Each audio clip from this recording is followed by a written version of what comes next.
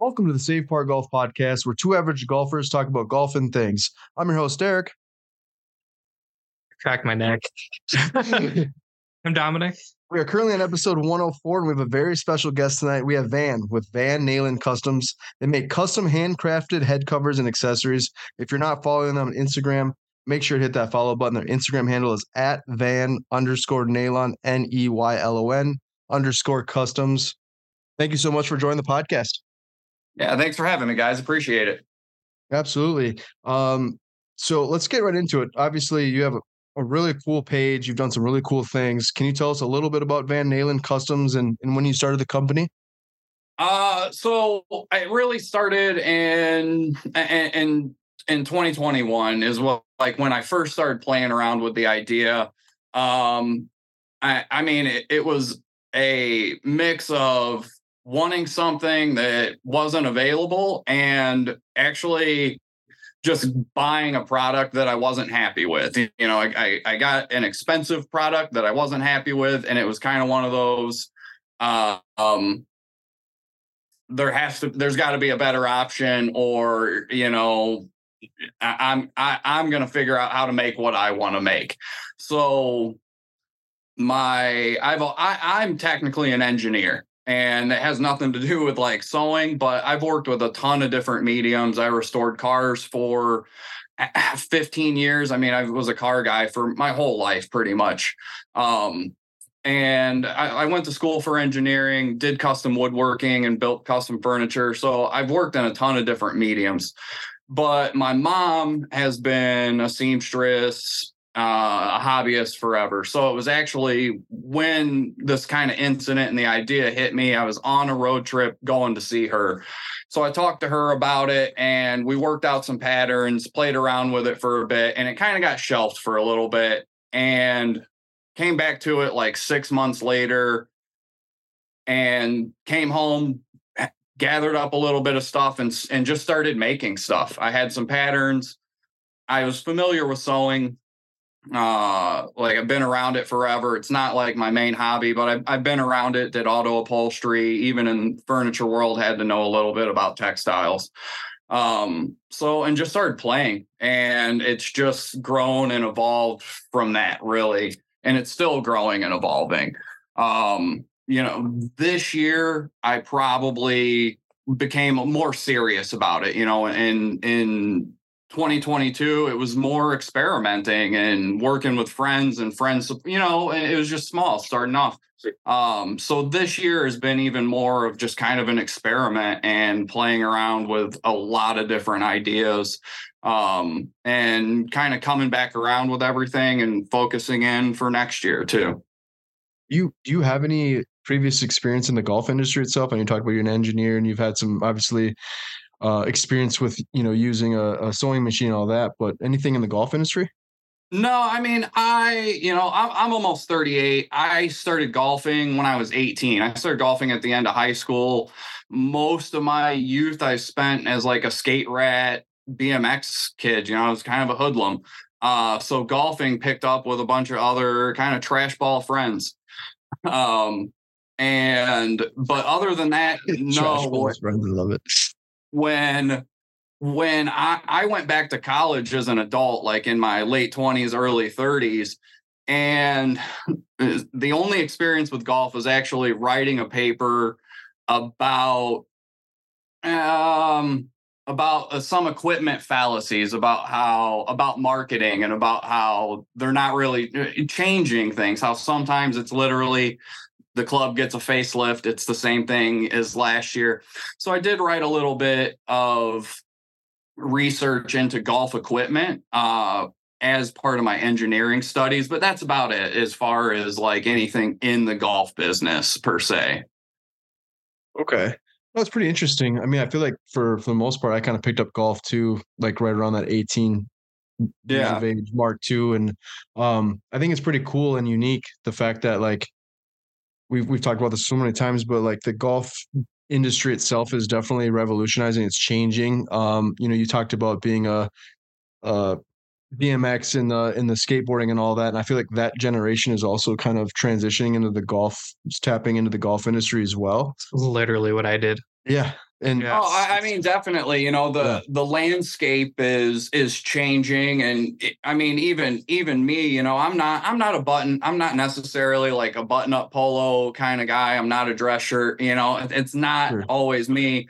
So even when some of the new stuff kind of started coming in 4 or 5 years ago, the little bit of alternative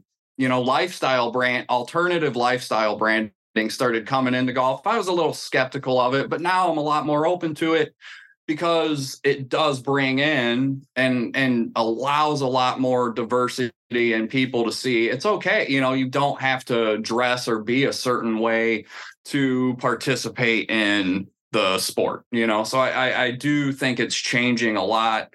What people want just out of the game too, I think is changing a lot. And I don't know, it's interesting.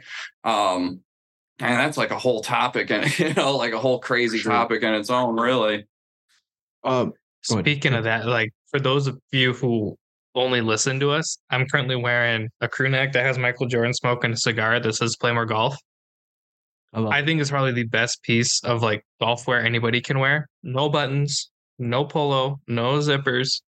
It's literally just Michael with a cigar and a bucket. Like, what more could you want? Comfortable sweatshirt. Yeah, and it's golf related. Like, there's so many cool things you can wear for golf now. Granted, I don't think you go to like a country club with his bad boy on, but probably not. But I mean, if we're talking about it, it's from Tee Up Kicks with Chris. So for Chris's sake, I'm going to go to a country club with it and try to smoke a cigar. And I personally don't like a lot of the stuffiness that's around it, and there's times when you just have to, you go do it. You go into certain places, you play by the rules, you dress up. But what's nice is I think nowadays versus 10 years ago, there's a lot more options for people, or things are even just more acceptable than they were 10 years ago showing up to the country club, because there are some places that, certain types of hoodie styles, athletic hoodies are, it's sportswear, it's acceptable. So you can probably get away with that. 10 years ago, you wouldn't have been able to. So it is shifting, sometimes it's slow. But like me, my normal golf outfit, people say joggers. I wear like a Trek pants, so it's not a super tight jogger. But like that and a hoodie or a t-shirt is my normal golf attire. I don't play a lot of country clubs. If I do, I'll put a shirt on. Hopefully it's fall or winter. I like sweaters. I'm a sweater guy, and get away with a lot with a sweater. I agree. Can you tell us a little bit about the name? So we talked before we hopped on air here. So Van Neylon Customs. Just tell us a little bit the backstory of how you kind of created that name. Really, wanted something, like I said, a little bit of it came from a little bit of a joke, inside joke with some friends, a little bit of an inside joke with family, but really it's a family name. It's a part of my son's name. And so set the joke aside, really, it's about creating something that I can leave for him one day, that my kids like. That's kind of part of why I have it as that name, like a motivation for me, like, hey, this isn't just for you. It's, you're working towards something for the future. So like I said, the little bit of a joke or, kind of my nickname is part of it. But, really when it comes down to it, that's what it is, something, it's family based. Sure. I love that. No, that's awesome.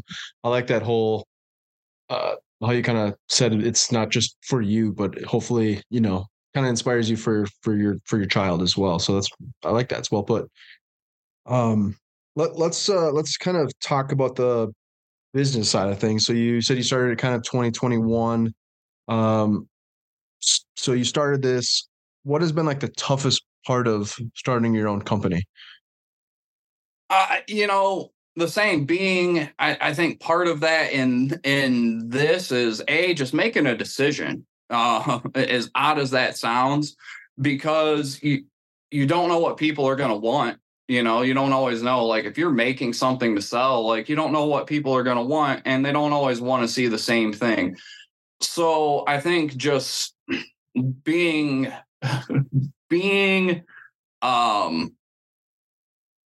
being sure of yourself and your own decision. That's honestly like the hardest thing is just like believing in yourself to keep going. But for me, really, like I said, I've been in the golf world forever, just navigating a new space, and feeling your way around. Luckily, it's not necessarily my first business and my first attempt at running or starting a business, but finding a new market. I mean, that's going to be the hardest thing, finding your place.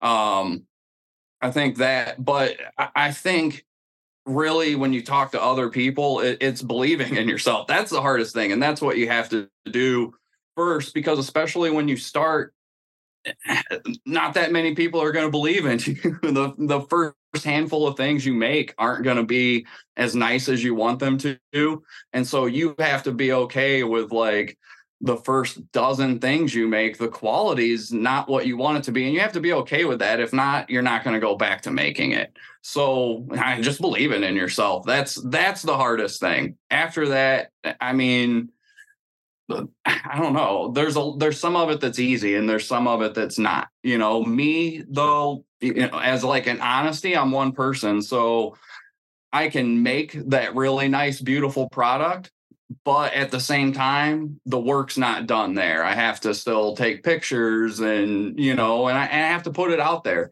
So it's all difficult, in a way. Like I said, there's things that are easy and it's all difficult, but I think for anybody, it's just getting started. That's like the hardest thing for most people to do. And you hear all that stuff about it, this many people start doing something, only 10% of people start creating something. And out of those, that 10%, only 10% keeps creating something. Most of those people stopped believing in themselves or what they're doing. I mean, that's the hardest thing. Yeah, I'd agree. Yeah, our first couple pods were a mess, I would say. We did a handful of practices. Yeah, kind of like some test runs. But yeah, I mean, everything you said is spot on. You look at, there are so many people that make head covers and stuff like that, but I feel like a lot of them just don't have like that substance to them. Yeah. You got to be willing and wanting to put yourself out there to an extent, right? Like in your case, it's, hey, I made this and I can make this. And in my opinion, they look pretty damn good. Thank you. But you still have to want it. You know what I mean? Like there's a want, there's a desire.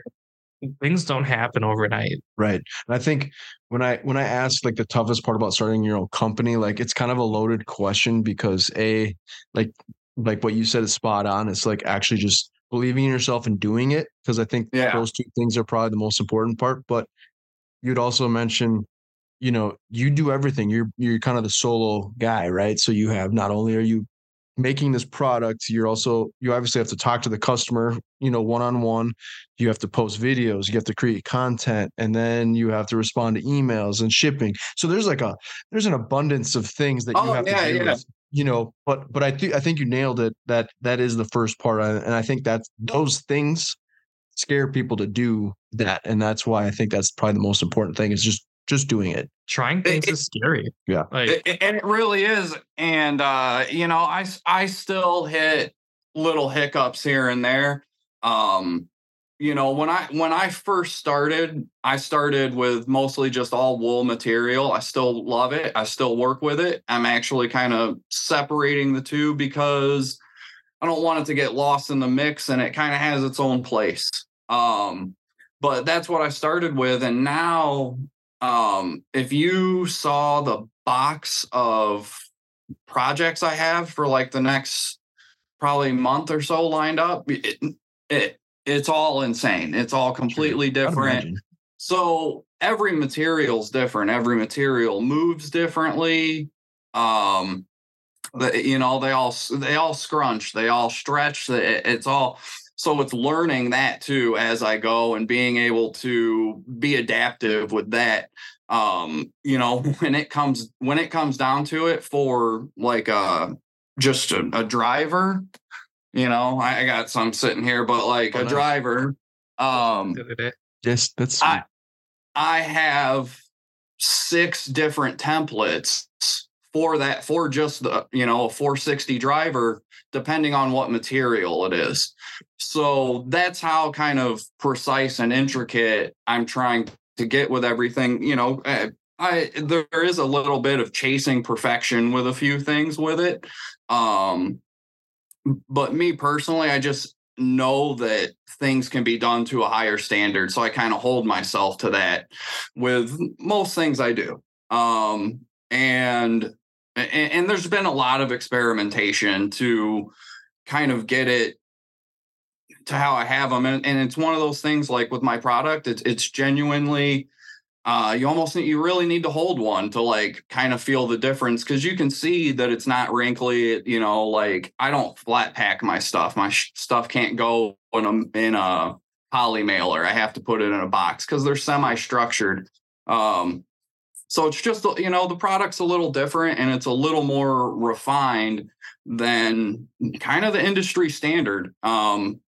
And I don't know if that was kind of my engineering background or just a perfectionist that kind of took over with that part of it though, too.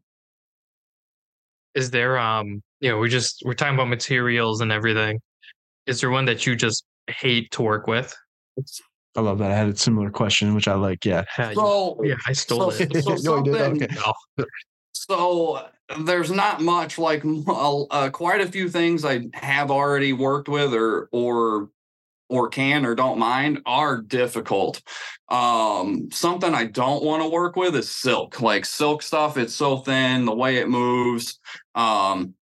Not for me. There's not really much use for it. I mean, if someone really wanted, I'll figure it out.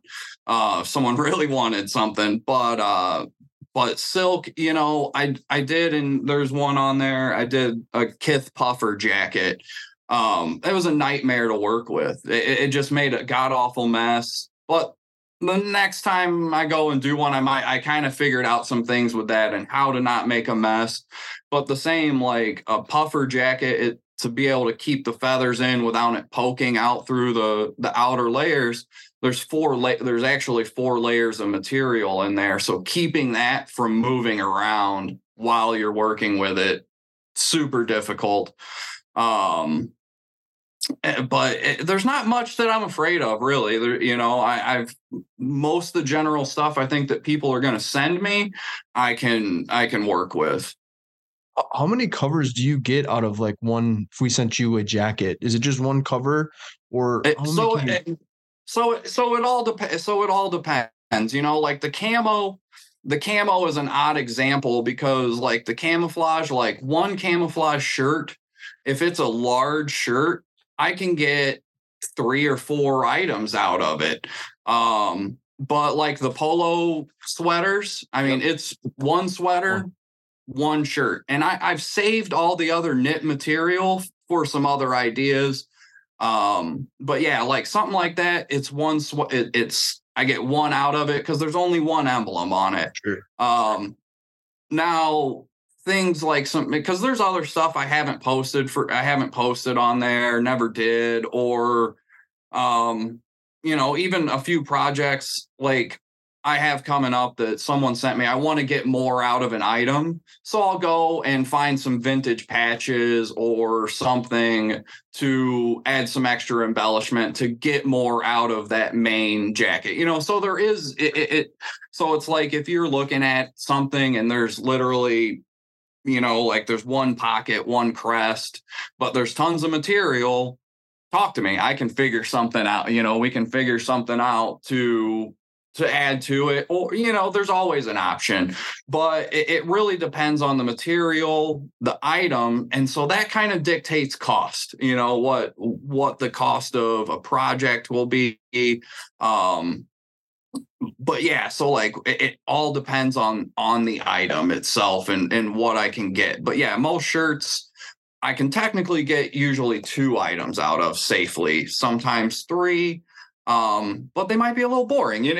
Like I said, it just kind of all depends on what I'm trying to get out of it. I have a couple favorites, unless you want to keep going, but I don't really care. Absolutely no, you're good. So I know we talked about this already. I love the Hornet starter jacket with the zipper pocket. That's probably my favorite. Yeah. I'm literally like, I'm on eBay, Timberwolves jackets, like just get me one. Yeah. And then I think a sleeper one, that's one of my favorites, is I like the Tyson Lamb towel. I had that one on there too. And I have a couple more of those coming up that you'll see from customers. And then just one that like one of the first kind of ones that actually did really well with like moving away from just the standard material was the BB and F Co towels. So I actually am working with Patrick on a collab right now, and we'll have a pretty large batch of those towels, hopefully by Christmas. I want to have them ready for Christmas. But I like the towels the towels, kind of what's different too, is everyone that sent one to me so far has just loved them because, like I said, they come back structured.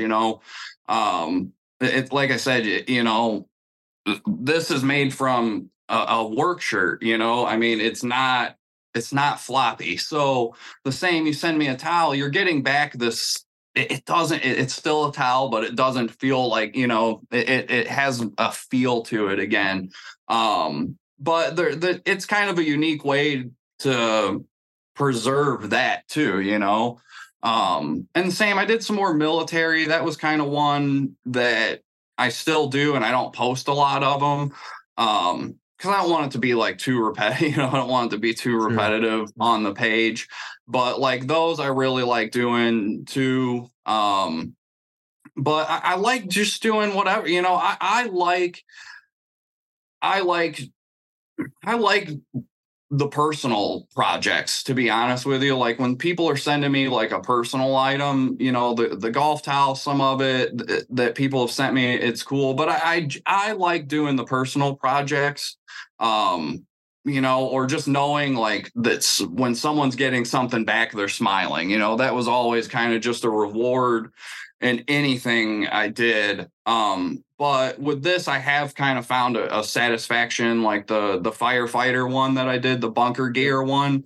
Like that one was like one that was just kind of like touching to me because, doing something nice for someone that puts their life on the line for their community. And it's not so much that it was like a local, per se, like he's from about an hour and a half away, but it's still Ohio. And like at where he's from, I used to drive through there every day for like 2 years. So some of those just, they feel extra personal to me too. How long does it typically take to, how long does it typically take to like make a batch, or like you said, for the Hornets, for example, how long does that typically take? It makes me wish I bought a Half Moon Bay towel. No, I'm getting so as I go, the same. Like I just listened to you guys talk with Tyler, Lowry, with the putters. The same as I go, it gets easier as I do more. The starter jackets, I ruined a couple of jackets learning how to do it, and I kind of. Sometimes, they say practice with like junk material. I don't always believe that because if you're not working with the exact material when you go to do it with that material, still might not be right. So the starter jackets, I messed a couple up figuring things out, how to work with them. But now I like to do those like I'm not going to say it's a whole day project, but I like to try and be super, super precise with those. My process is getting better, but I would say that it takes a chunk of my day up. I'm not, like I said, I'm not going to say like one of the starter jacket ones is going to take a whole day, but it's 3-4 hours probably. If I'm moving quickly. But like I said, there's a lot of precise cuts. Like if you watch the video of that one, or even some, you don't see every step of, you don't see every step of the process. You don't get everything, sure. But like with that, it was like there's some math involved, and just being super careful lining things up. So it probably like that, probably a couple hours, 3-4 hours. The first few they did take me almost a whole day. But part of that, just becoming more comfortable with actually taking apart those items, like learning how to take apart a front pocket starter jacket and how to get it apart quickly. And because that's always like the most delicate part really of that, is making sure I don't tear into that, getting it apart. We have this really old vintage like duck camel Carhartt coat, and I think it was my great grandpa's. It's super like worn in, has the old brass buttons, the corduroy collar. I don't think I'm ready to like cut it up, nor I think my dad would let me cut it up. Yeah. But that thing would be unreal. I'll have to send you pictures when I later on. Yeah, definitely. It's just super like vintagey type stuff. And like even with that, like the same next week, I'm working on a box of someone's grandpa's shirts. They didn't know what to do with them, and they're like, they're just gonna get ruined sitting and bouncing from closet to closet or going in the attic.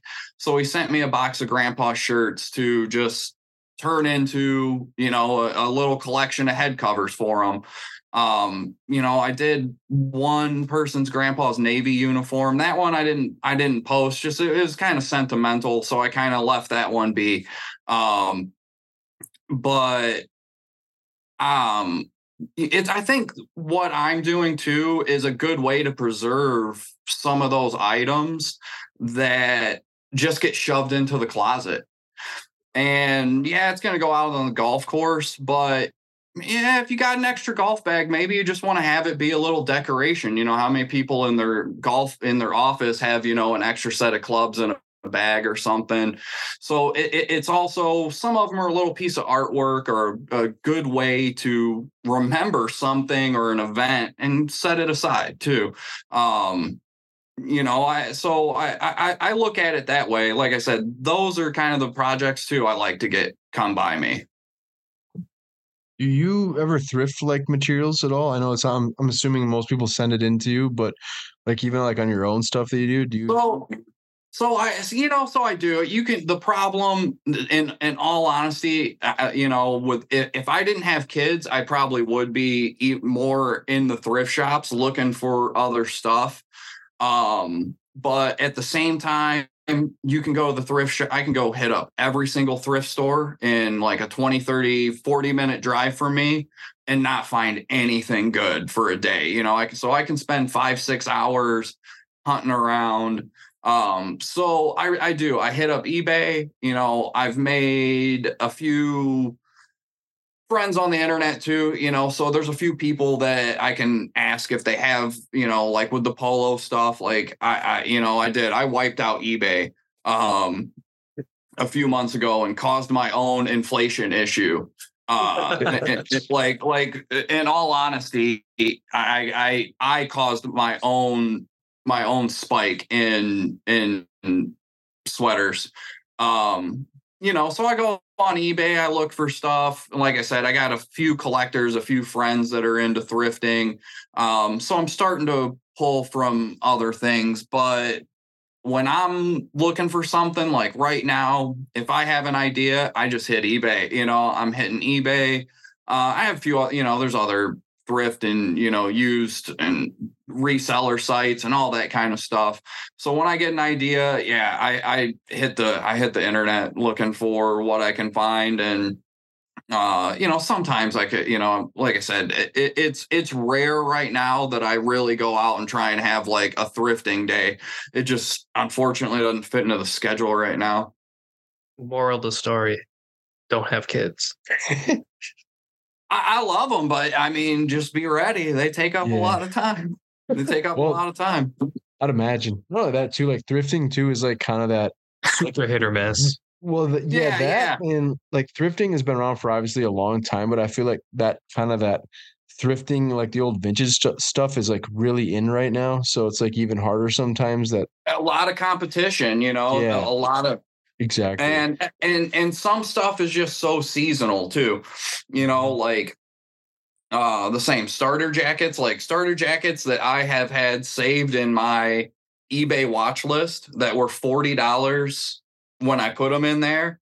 It's wintertime. Browns are doing okay. That thing's $70 now, 80, So you have some seasonal, peaks. Golf equipment's the same way, So yeah, it's going with that. I have people on my list that want something, but finding that item might take a few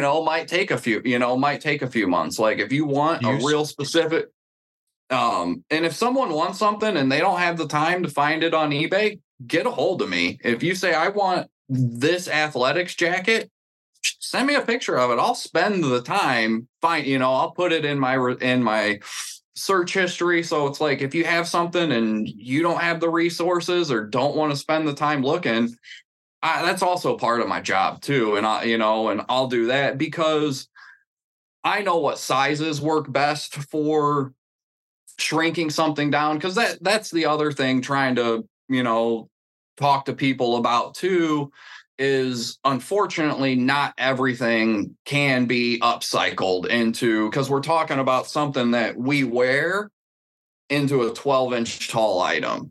So it takes a little bit of,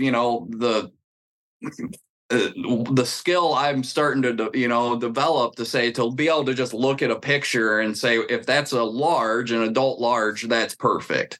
So sometimes me hunting for the item, I might find it because I have had people send me the wrong size. They're like, thinking that I'm going to upcharge them too. Cause like, I'm not, I'm not going to, if the jacket costs $75 and I found it, you're going to pay $75 for it. I'm not going to charge you, say it's $120 and then hit you with my service charge. You know what I mean? So, sure.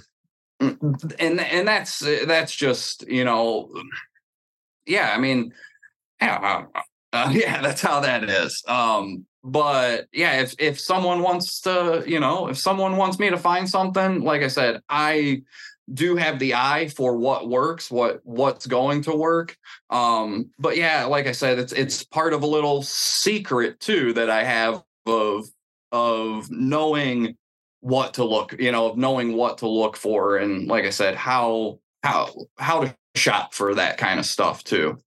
I'm kicking myself because when I was writing the post on Instagram this morning, I couldn't think of what word I wanted to use. Upcycle. That was the damn word. I was like, creator of, I sat there and I'm like, I don't want to say recycled. I don't want to say handmade because it sounds kind of boring. I'm like, I don't. It's changing now. Well, that's too late now. Upcycled's the word.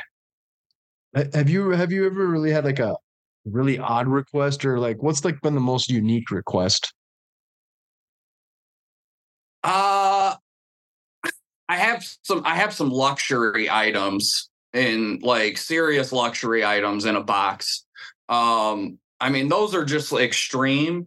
To be honest, I have a couple of Furbies in a box right now. Really? So how's that work? Yeah. Well, you'll see. And I was actually kind of, it was just someone kind of triggered a weird thought in my head. And so we'll see. I know I can like make it come to fruition. Sure. I'm not going to divulge the whole thing, but there is a pro out there. If you type it in, there's a pro out there that has some Furby head covers. And so someone wants a version of that. And I looked at it and I said, yeah, I can do that. And then I actually just kind of became obsessed with the idea of like, yeah, actually I need to violate that Furby with a golf club. So they were crazed for quite some time. Yeah. I am now older than a Furby. Yeah, they've been 98. I haven't had anything, too crazy. And to be honest, I think how my kind of customer base has started is that it's just the golf community. I mean, I haven't run a single ad. I don't have a huge page either. I haven't run a single ad. But I feel like I have a real genuine following because it's built from the golf community. I'm a member of the golf community. I've supported a lot of creators and makers and, for the past couple of years, and they supported me back. And so, like I said, a lot of people that follow me, that interact with me are really good people. I haven't had one single bad cut, some people say, oh, I've had someone that's difficult to work with. I haven't, so I do really like that. I haven't had a lot of like genuinely crazy requests yet. Yeah, I'm waiting for it. I'm looking at some right now. But I'm starting to get just way more unique items. I have, like I said, I just kind of closed the books down for the rest of the year because I want to try and I really have like a few long projects like that. Like I have one that I probably have 30 hours into, and I don't even know how to describe, but it's like a quilting project. And yeah, it's probably genuinely about 25, 30 hours invested into it. And that's like, something I wouldn't even know how to charge for really, but it's something pretty cool. So there's just lots of odd stuff. No, like I said, no crazy requests. The luxury items are kind of interesting because it's just one of those things like I haven't cut into $1,000 handbag yet. So yeah, so I had, so it's like you kind of have to sit on this for a second, and it's like, okay, take your time, really map out like a game plan of what I'm going to do before I take my knife to it. I was showing Derek, I had a PVC latex trench coat idea. Like the GIMP cup. Yeah. I like that. Do you get like more nervous like working on something like, obviously you said you haven't really cut into like I don't want to say what brand it is, but I don't think I could make myself cut into like a Gucci bag or like some of those like Louis Vuitton bags have been around for a while. It could be an old bag, and maybe they still hold their value, but oh yeah, I would be petrified. Not only like for me, like if I had the bag to like send it to you, not that I wouldn't trust you, but I'd imagine like on your side, like you said, like you have to be very careful with your cut, and it's not just like I would question the person. I'd be like, "Are you sure?" Yeah. Like, well, it's just like at first, yeah, but it's it's one of those. It's the same. It's just one of those things. Like, you can't always be scared. You just can't always be scared. So for me, like I've at least like touched Gucci bags and Louis Vuitton bags, so I know what they are. I know what the material is.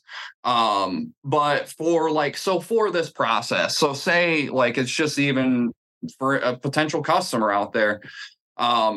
Even with this, you're gonna send me a message. You can email me, send me a message. Tell me what you have going on. Send me some pictures of it.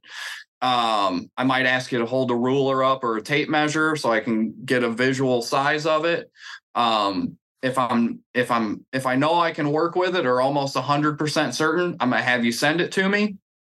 And as soon as it gets in, I'm gonna look at it and evaluate it. If I know I can work with it, it's gonna get stashed away in some boxes, get set, gets nice and sealed up and set away.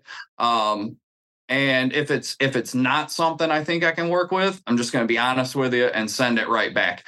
Because that's like the last thing I want to do is cut up a family heirloom, something that's important to you, and then not be able to send you back a finished product. That would be like my worst nightmare, and I would never do that. So it's going to be like a little nerve-wracking, but like I said, I've cut into just enough stuff. I work with enough, and like I said, I know what it is. I'll have to make a slight modification like in my assembly process, but I've been through this enough with enough unique materials that I know how to make the change on the fly. There's one part in my process that I might have to change something with that particular material, but other than that, nothing else gets affected. So if there is a problem, I already have the solution. So I do feel good about that. Like I said, I've cut up and experimented enough that I'm not afraid of too much. Have you ever had to turn down something like you get it in the mail and you're like, you know what, this material yeah, definitely. A few things that people had sent me that I thought were just like maybe dirty, there were a couple that, and there's a couple that what people wanted, I just couldn't get out of it. Like if a logo's too big, so that's like I said, if you have something in mind, shoot me a message. I'll talk to you about it. And if you really want to shop on your own, I'll tell you what you need. I'll tell you the pertinent, points as to what to look for. The main things that I've had to turn down are actually golf towels that are actually too big, that the graphics might be too big or they're oriented the wrong way. And I can't really get anything out of it.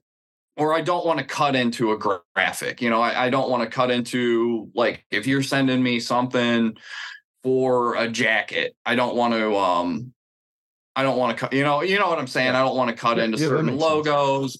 Yeah. So I actually have had to turn down, it seems more in the past probably month or so, more than I have in the past 6 months. But yeah, it's just been a lot of stuff that was either just the wrong size, but yeah, a lot of towels that are just the wrong orientation really to get a driver out of, or just to get what they want out of. I know your books are closed, like you mentioned, for the year. But do you charge like on a per cover basis depending on like the actual material, or do you have like a flat standard rate that you charge? It's a little bit of both. As I go, with some of these projects, the more complex they are, of course, the more it's going to be. So like a towel, like a golf towel, it's just a flat $75 fee. It's standard, and that includes your tax and shipping back to you. So those are like super standard, that's something the same that, granted, my wait list gets backed up, but those are quick projects too. But they're a little more easy, and like I said, it's a basic item for me as far as like process goes, so it has a flat fee. What was the price though? Dom's good, I think, but he was having a coughing attack a little bit. I couldn't. No, it's okay. Choked on my hair. So like so if you send me a towel, or like, so if you send me a golf towel or a pin flag, it's $75. That's your tax shipping back to you. And it's a few extra bucks. And it's a few extra dollars too, but I send it back with extra insurance, and like I said, I don't flat pack my stuff. So everything gets sent in a crush proof box. So my shipping cost is a little more than some people. But I make sure to put extra insurance on it, because if you sent me a towel, and something happens, once I ship it out, it's on me. So there's a few extra bucks with a couple of things, or a few items every once in a while. You might be like, I don't know, but yeah, $75. And like you said, I personally think that that's a pretty good rate for the service that I provide, and like I said, it's your tax and shipping included. So I try and keep it fair too. And that's one of the things too with this, is trying to keep a really good price point. With some of the custom stuff, if I make it, I still have to get my hourly rate, or like those polo sweaters, they're not super cheap to begin with. So, you know, in all reality, I'm working one cover with just the cost of that sweater. If I spent it on wool, I could get 8 or 9 covers out of it, you know? So it's like, so it's going to have to be a more expensive item. But to be honest, I would almost dare anyone to try and make those the way I do. And it's just, it's something super unique. So you're paying for it. With the wool stuff, my real intention with that is genuinely to, and what I'm going to kind of campaign for this next year is to try and actually change what the industry standard is, quality wise and price wise. It's been a little internal debate with me, but I genuinely feel what most people sell is a little overpriced. And it's not to disparage anyone's work. I think it comes from most businesses trying to get the highest yield out of, you know, trying to get the biggest return on investment. Yep.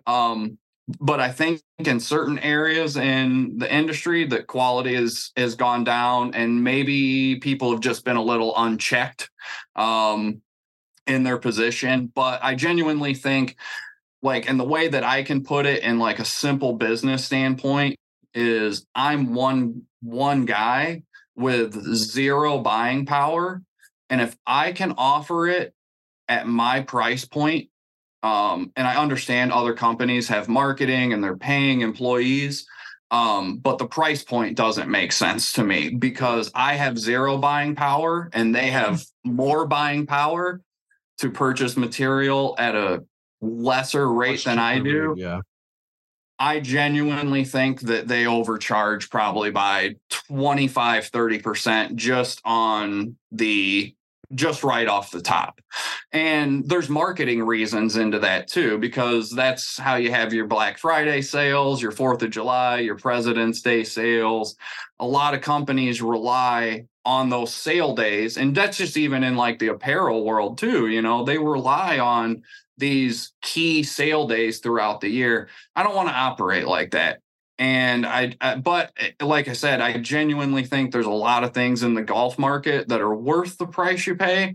And then there's some stuff out there that's not. So that is kind of like the intention is to provide a higher quality price at a better price point. The custom stuff, it's harder to do that with because, like I said, the nature of the items. But I try to keep it fair. I want everyone to have really cool shit. And you know, that's it. I mean, like I said, I'm a normal dude.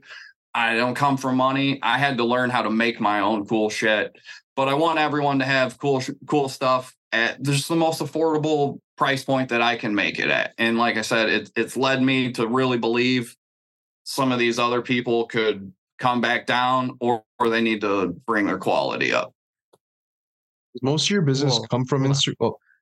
I'm trying to think of how I want to word it. You know, $75, that's not bad. You know, you look at what, I'm not going to say names because if they want to sponsor us, I'm down. Yeah, but some people are charging, you know, like big box companies, right? Like nothing custom. You know, I paid like $55 for one of my head covers, and I would have gladly paid the extra $20 if they were made with, I hate saying made with love, but like I can tell you, like, I actually like doing it. I pay the extra $20 to have somebody sit there, design it, cut it, make it with their hand, and care about the product that I'm gonna get, versus just spend $55 on something that just looks cool, and then you're like, well, yeah, no, 45 other people have this same product. Yeah, you know, and like I said, it's one of those things. Like I don't want to like the same. I'm not going to like ever like talk bad about anybody, anything. I think, and it's just, it's mainly the price point to me. I think, you know, it's probably a general consensus you guys hear and you see a lot too that golf is expensive, and this is just one of those items when it comes to like kind of some of the standard items. You know, standard leather, standard wool. I just think that they're a little overpriced, and that the bigger companies don't put the same attention into it, because like I have to make money too. I'm not going to say that I'm not a business. I still have to operate as a business. But I think that a little bit of like the love and the passion isn't there in the product, you know. And I just like to maybe see that more out of companies. I mean, it's one of those things. If you want change in something, you kind of have to hold people responsible and make a statement about it, you know. And I didn't want to do that at first, but I genuinely think, you know, through the support of a lot of my customers, I just genuinely think that that's kind of the right thing to do, is to put it out there in that manner too. So the same, like if you want wool or, you know, your traditional kind of stuff, the same, you message me, and there's like 200 options just from the Harris Tweed collective that I can pick from. So it's a tailored experience. You message me, I'm going to see what you're into, what you like, what kind of colors you like, send you a bunch of options to choose from, you know. And the same, like you said, make sure that you're not just picking off of the website something that you like, but you tell me what you want, and I'll make sure that you get it and find you the closest thing. Or, you know, if I have to, I'll put multiple things together to get you what you want. I think a patchwork wool plaid would be super cool. And I save all my the same. I've been saving scraps for like 2 years for that, you know, for that same thing. You know, so there's a bag of project stuff. So one day I'll sit down and, you know, construct out a couple like that too. Patchwork with like the zigzags for the stitching. Cool. Don't steal my idea unless you send it to me. Send me a message. Send me a message. Is there anything else you want to ask before we do some rapid fire questions? No, I've asked all my questions. Okay. Unless I think of one halfway through the rapid fire questions. All right. So what we'll do here, because we're kind of wrapping up here, but we'll just do some rapid fire questions. They're not really rapid fire, but we try to make them rapid fire, and then we'll do a food question, and then we'll pretty much conclude the episode. But first rapid fire question is, what cover are you using right now that you've made? So like right now, I actually got one like right here too. Like I said, I brought a little box, but like it's so hard to tell. It's like a rainbow fleck on this black wall. Cool. It's stars. It's super basic. So like I have one of those, and give a shout out to this lady Maggie. Her name is Maggie from Austin Nitty Limits. Like even in my story, I have one because someone asked that question too. I almost always have one of her hand knit covers on my bag. So it's like I'll usually have one of mine, and I usually have one of her little wool ones. She made me some Buzz and Woody knit themed Toy Story knit cover. So I almost always have one of hers. But yeah, I'll usually have one of mine and one of hers. I like it.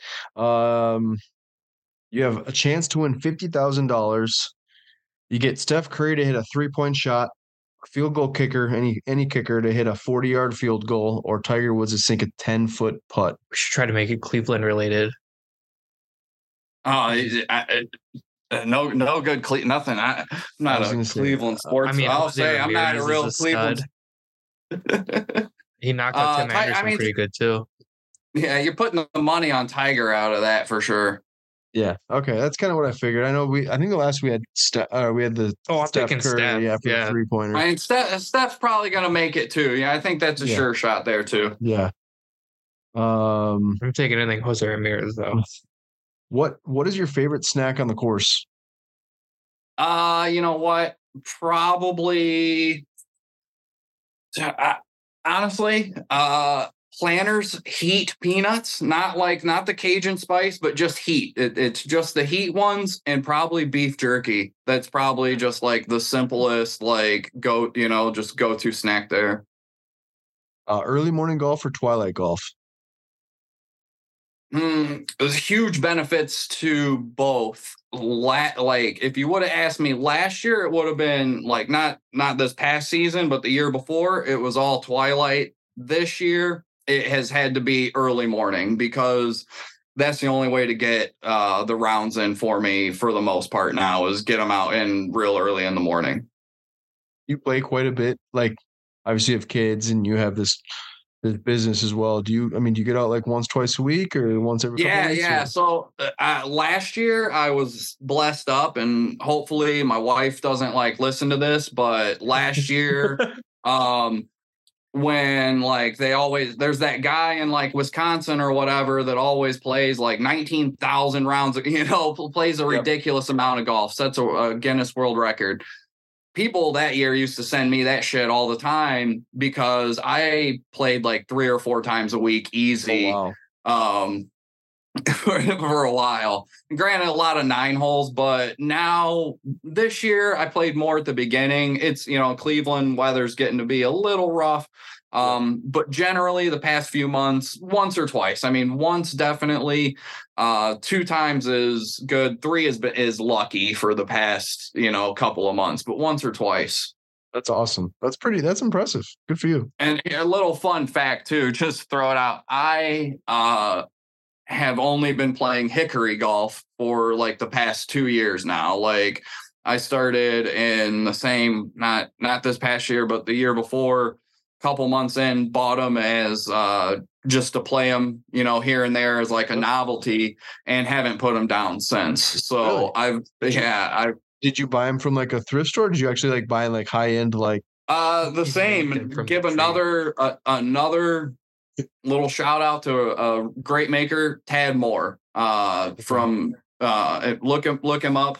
Super awesome guy, killer story. Makes some of the best hickory golf clubs in the world. He's been making golf clubs since Kennedy was president. Wow. So I mean, he worked for McGregor. Yeah. Cool, try and get him on the show. He's a real cool dude, full of history. But he makes replicas. So I bought a set of his replicas and haven't put them down since. I mean, I've probably, like I said, I don't want my wife to hear it, but probably since I bought those over 200 rounds of golf with them. So I've played a lot of golf the past 2 years. You put them to good use though. So that's solid. I definitely have. I've got my money out of them. I'll let you ask the food questions here. Actually, I'll let you ask the last 2. What's the food question? Kind of took most of them. Yeah, it's because you know what? When I'm looking at it, you know what's in the way? What's in the way? Microphone. Okay. Well, here, let's switch it up. Here we go. Can you see it now? Well, yeah. Okay, go ahead. Ask away. Are we on the good one? Just do this one. Hell yeah. So you get to pick 3 celebrities or sports stars to play a foursome with. Okay. Who are you picking? 3 celebrities and sports stars. I'd probably end up being controversial. I'm going to take Sean Connery. He's always had real interesting standpoints on golf. I'll take Sean Connery. Don't get it. Do you not like golf? Let's Sean see. Connery, yeah, go look it up. If you look, he's had some interesting comments on it, but he was kind of a traditional guy. Yeah. I'd probably actually take like Victor Hovland, play with someone like that. Super fun. I'm not the biggest like fanboy of stuff, so like sometimes that doesn't click, but I'd probably go like more old school. Like, I'd want to play around with Jack, I'd want to play around with Jack. I'd want to, Lee Trevino. I'd probably lean more into playing with a lot of the older guys. That's who I'd want to pick their brains. Would you play with the Hickory clubs as well? I still would. I get made fun of every once in a while when people see them. But yeah, I have no intentions of putting them down. I took on Myrtle Beach with them and didn't have any issues, played courses, probably didn't have any right to be playing with Hickory clubs, but haven't really had any deterrence from it yet. Yeah, lose a little distance over modern stuff, but no deterrence yet. That sounds so fun. So what would your walk-up song be on hole one?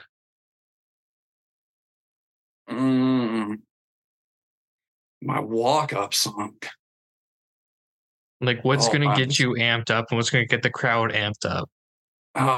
Phil Collins, In the Air Tonight. You got to bring it in like right classic. Around that drum solo. I like it. So we asked pretty much all the rapid fire questions, and we really appreciate your time. Yeah. I'm gonna ask this one, and then I'll let Dom ask the last question that we normally ask. But favorite restaurant locally in your area, what would be your go-to spot? Where are we eating in Ohio? I'll tell you what. I mean, in the same, there's so much good stuff. I mean, technically, I would take you to Taco Bell. With my schedule, I'm not gonna lie. My schedule allows for Taco Bell. That's where I'm going after this. But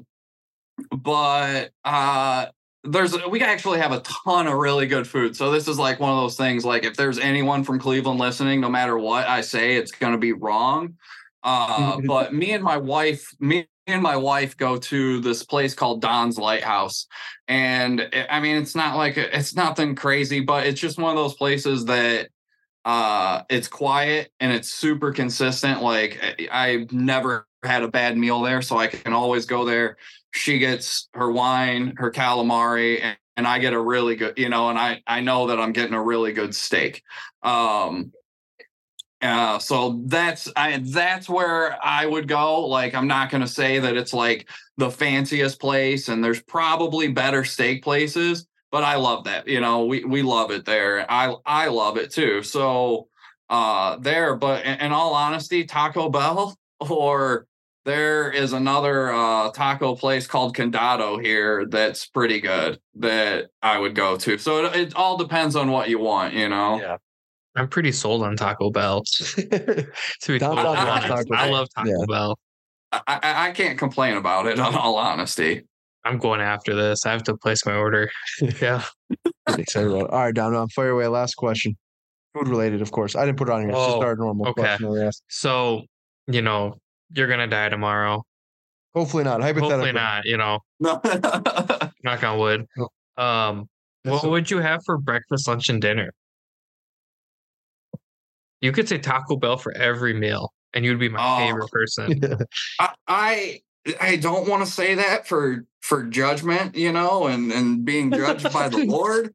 But I'm like a super simple guy. I don't really eat breakfast, so it's just gonna be like some like bacon there. You're gonna slap me with some bacon. If I'm stuck here in Cleveland, I'm actually going to this place called TJ's Butcher Block, and I'm gonna get like a real fat deli sandwich for lunch, and then I probably am gonna get Taco Bell. I'm not gonna lie. I'm not going for anything fancy. That, or I go to like a little bit more of a legit Mexican restaurant. But tacos, I mean, if you ask my wife, I mean, I'll eat tacos and Mexican food 3 or 4 days in a row, and I'll go for a 5th day, and she'll have to, she'd have to stop me, and that's when I say time is a construct, and that, she what really happened loves yesterday. You. She'd let you go. Exactly.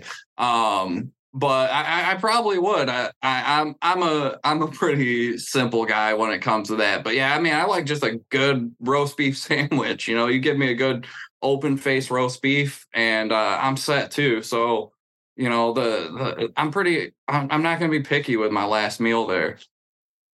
What would be your order Taco Bell? Just like on an average day, like what are you getting?